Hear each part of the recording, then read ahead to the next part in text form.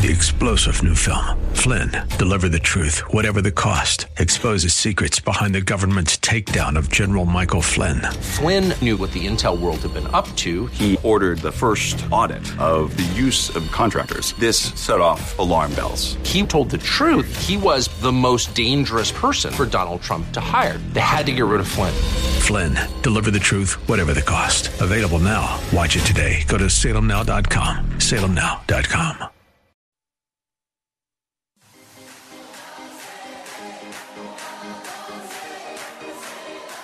Welcome to Let Us Reason, a Christian-Muslim dialogue with host Al Fadi. Let Us Reason is a unique show utilizing theology, apologetics, and evangelism to reach Muslims for Christ by comparing and contrasting Christian and Muslim doctrines. And now, your host, Al Fadi. Well, good morning, everyone. Hope you're having a fabulous Saturday. Thank you so much, as usual, for being with us. And we pray that you have been blessed by this ministry. I am pleased to tell you that I just signed another contract with the station, and we are going to have another season. So this will be our season number 4. Of course, this wouldn't have been possible if you didn't step in to help with the cost. As a missionary, I certainly cannot afford to do this, but certainly your faithfulness have enabled us to be able to work with this fabulous station to allow this program on the air. And I praise God for the station and for their willingness to always make sure that the Word of God is preached. And therefore, we thank them for their willingness to work with us as always. Now, having said that, today I'm going to do one more of those Facebook updates because I'm getting a lot of positive feedback on those. And it serves multiple purposes. One of it is it just allows you to know what's going on in my ministry, and especially the social media side of it. And number 2, it kind of helps sometimes explain the logic behind why I posted something and what was the interest behind it and what was the deeper thought that I was trying to extrapolate out of it. And at the same time, to give you an idea about what exactly is going on in terms of interactions, in terms of those kind of posts. So, as always, you can access our Facebook by going directly to Facebook, and you can access it from 2 different ways. One, you can go to my own personal page, which is alfadi.sira, and it's Al, A-L, Fadi, F-A-D-I, one word, no space, alfadi.sira, C-I-R-A, it's C as in Charlie.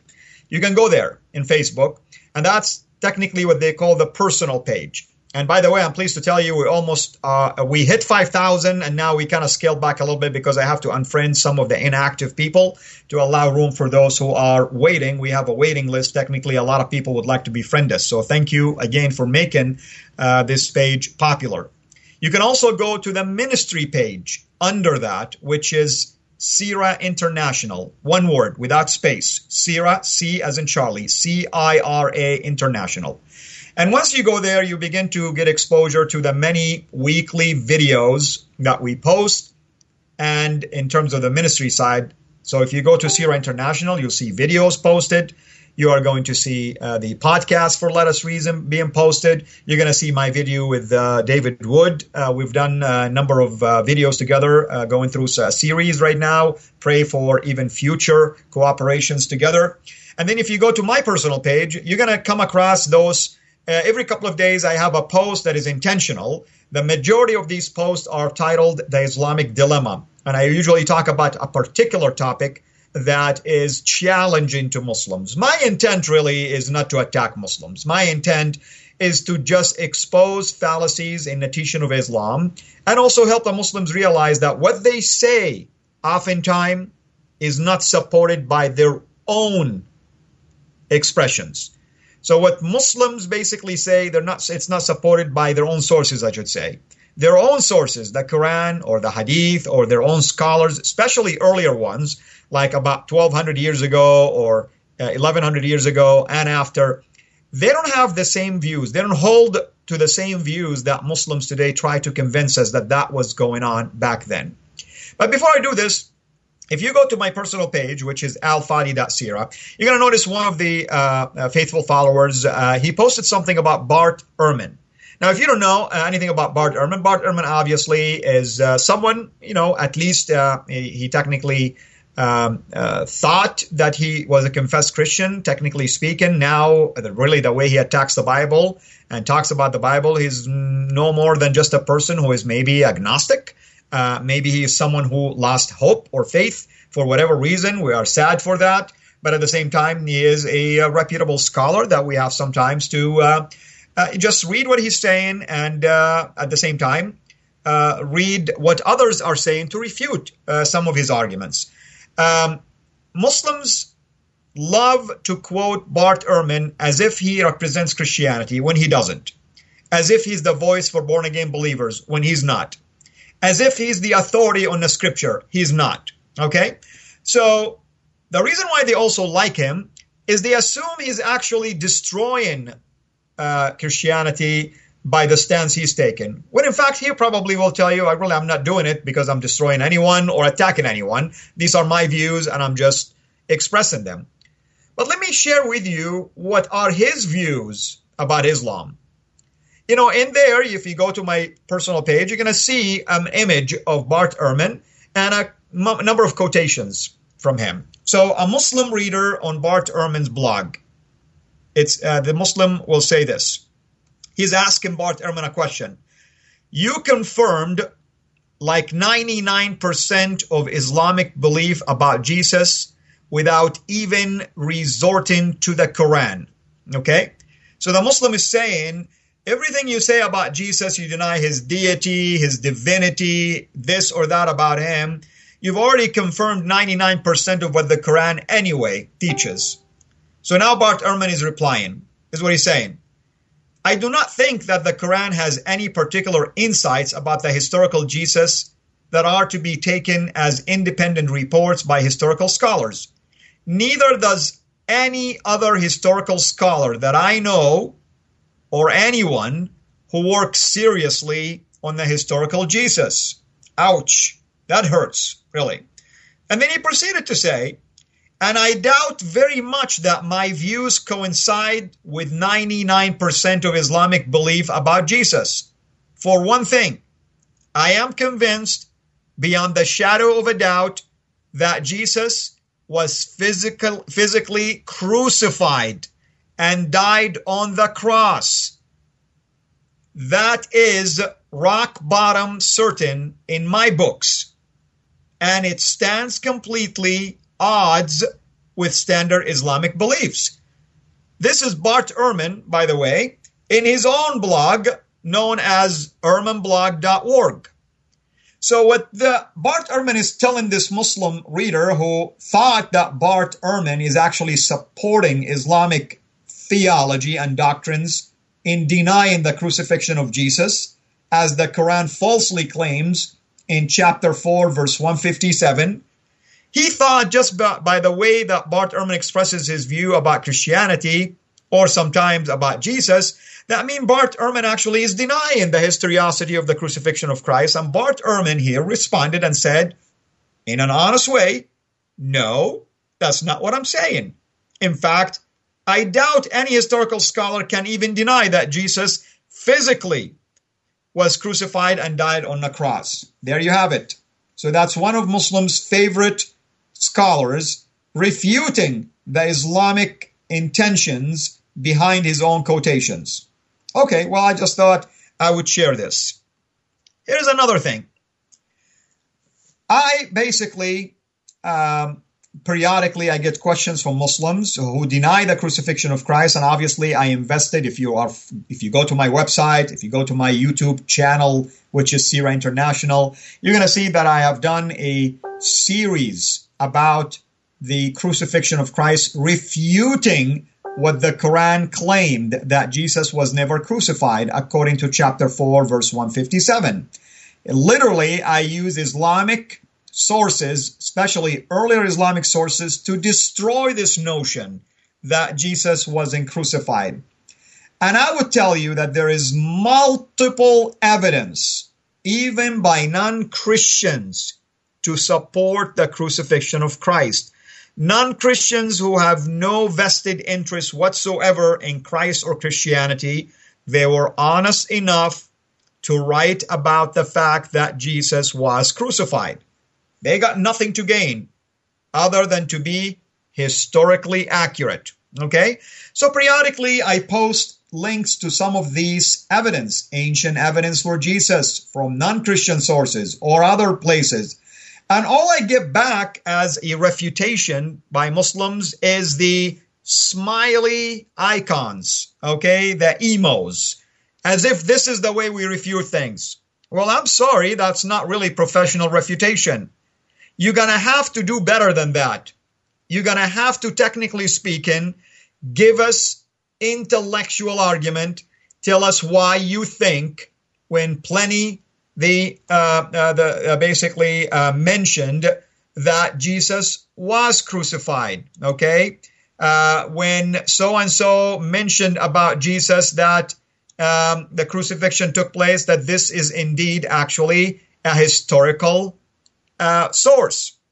So, sometimes I wonder really if my Muslim friends are taking the time to think through these evidence. We have people like Tacitus, who says Nero fastened the guilt on a class hated for their abominations, called Christians, by the populace, Christus, from whom the name had its origin, who suffered the extreme penalty during the reign of Tiberius at the hands of Pontius Pilate, and a most mischievous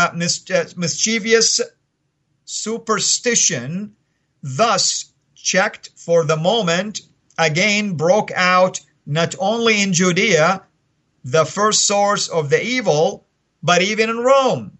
So he's talking from his perspective that these Christians who are named after Jesus Christ, who actually suffered an extreme penalty during the reign of Tiberius, by who? Pontius Pilate. That's amazing, because you go to the Bible, to the gospel, and that's exactly what the Bible is talking about. In the book of Acts, many times Peter referred to this incident. So this is a guy who really has nothing to gain other than report historical things. Evidence from Pliny the Younger. Okay?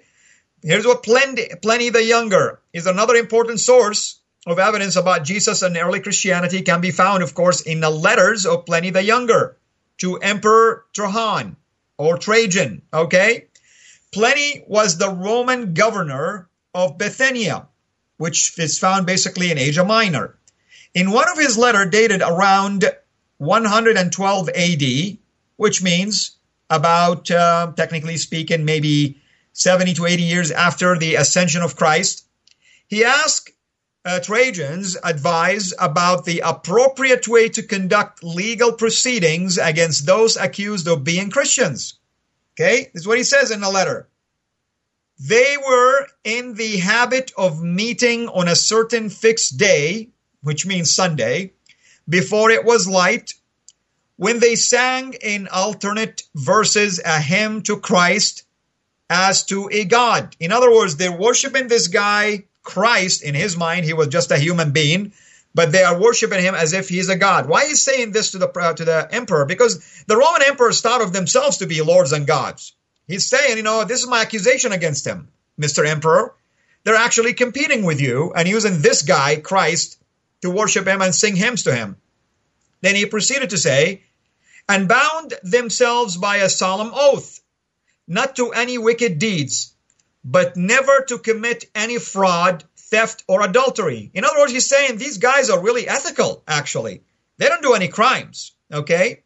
Never to falsify their word, nor deny a trust when they should be called upon to deliver it up. After which it was their custom to separate and then reassemble to partake of food. That's the communion. But food of an ordinary and innocent kind.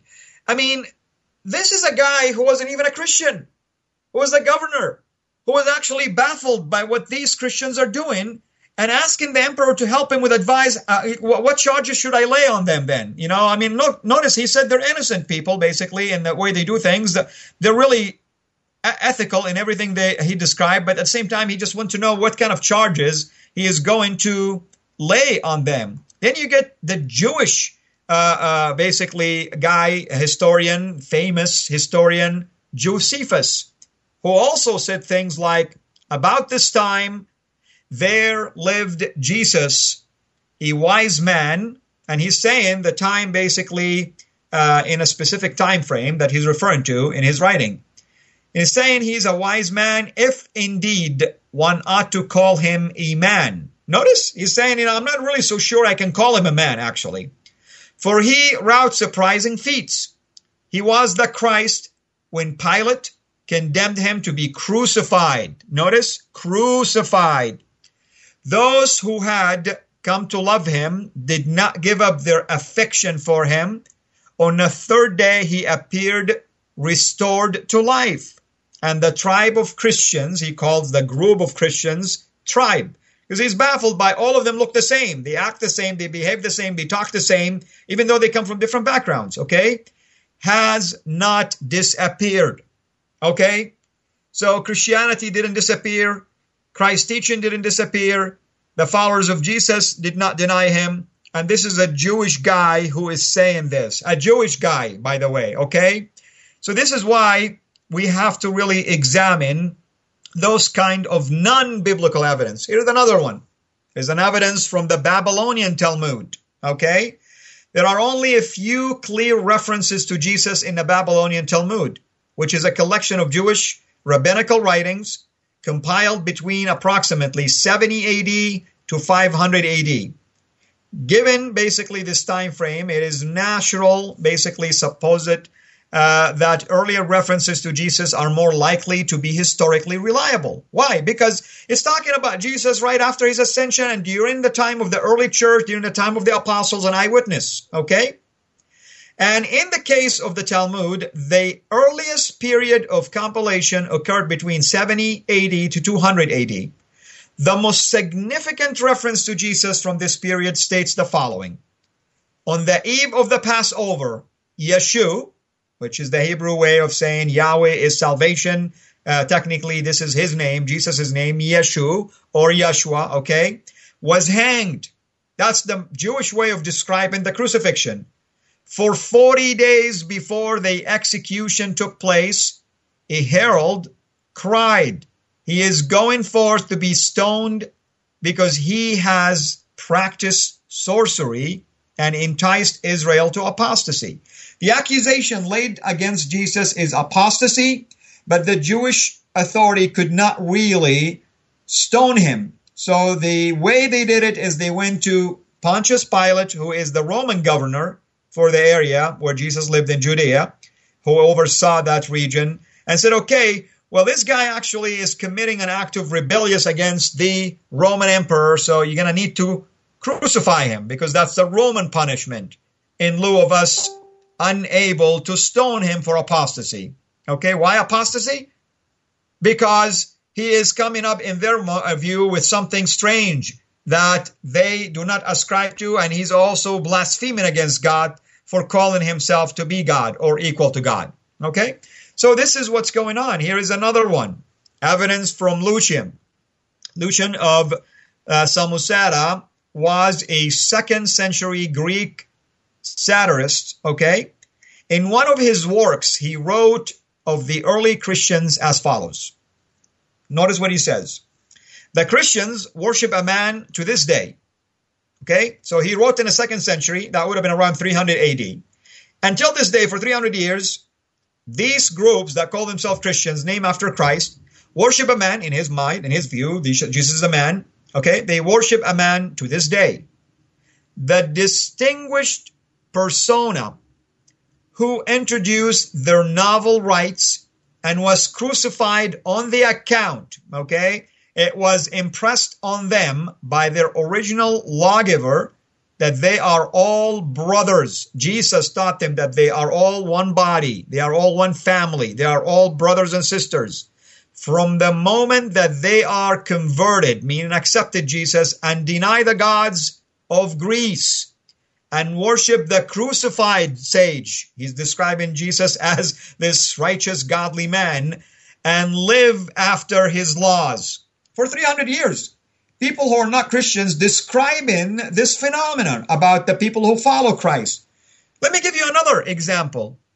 The Quran that was written 600 years after the time of Jesus acknowledged powerful things to be said about Jesus himself. For instance, I have a post that I called Why Muhammad.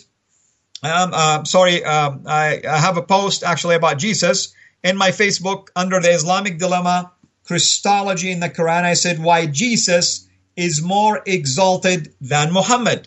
And here is basically the argument that I said. I said in this post, whenever one compares the status of Jesus in the Quran to that of Muhammad, he or she are quickly left to realize that Jesus is much exalted than Muhammad. Do you know that Muhammad was mentioned by name only 4 times in the Quran? Yet Jesus was mentioned tens of times, okay? If my account is correct, it's about 25 or 26 times by name, and then almost 90 plus times in different accounts, basically, different stories about him. His own birth narrative was mentioned also in the Quran. But I chose this particular powerful testimony from a historical book I call the Quran. This is what it says. In chapter 3 of the Quran, named after the family of Mary, known Al-Imran, the family of Imran, which is the family of Mary. That's what the Quran dedicated an entire chapter named after Mary. That's chapter 19, and an entire chapter, chapter 3, named after her family. Okay, if that tells you anything about how exalted Jesus, even in a book like the Quran. This is what it says in this chapter. Chapter 3, verse 55. Behold, Allah says, O Jesus, I will take thee and raise thee to myself, and clear thee of those who blaspheme. I will make those who follow thee superior to those who reject faith until the day of resurrection. Did you catch what was going on here? So in my post, I summarized what's going on. Here is Allah himself is talking directly to Jesus and saying, oh, Jesus, I myself, by the way, I'm going to raise you up to heaven. Okay? I myself, Jesus, gonna clear your reputation from anyone who will accuse you of anything or any wrongdoing. Okay, because Muslims, by the way, claim that Jesus' mission failed. That's why God raised him up. The Quran doesn't support their argument, actually.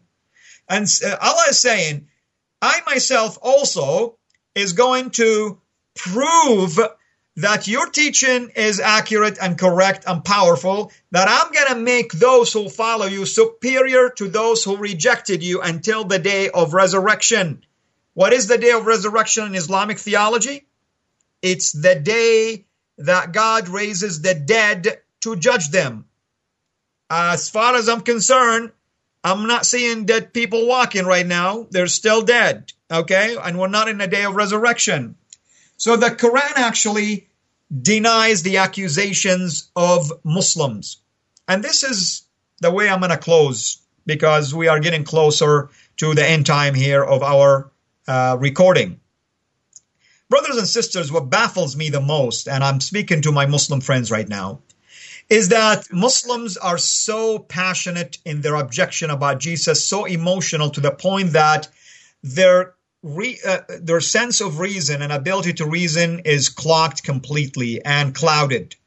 They say things that their own Quran actually doesn't support. And that's really the million-dollar question. What would you do, my friends, my Muslim friends, on the day of resurrection, when God Almighty will remind you that Jesus came to die for you on the cross for the forgiveness of your sin, that he was buried and rose again on the 3rd day for the forgiveness of your sin according to Scripture, and now I shared with you according to many evidence that are available. Brothers and sisters, there isn't any money in the world that you can spend that day to buy your life, because unless you believe in Christ, you are separated from God for all of eternity in a place that Jesus described where there'll be gnashing of teeth and regrets. This is the chance. This is the day that you can call upon him. Otherwise, you have no control of your life whatsoever. That's my prayer. And that's my invitation to you to accept him as Lord and Savior. Thank you again for joining me. Until we meet again, may God bless you richly.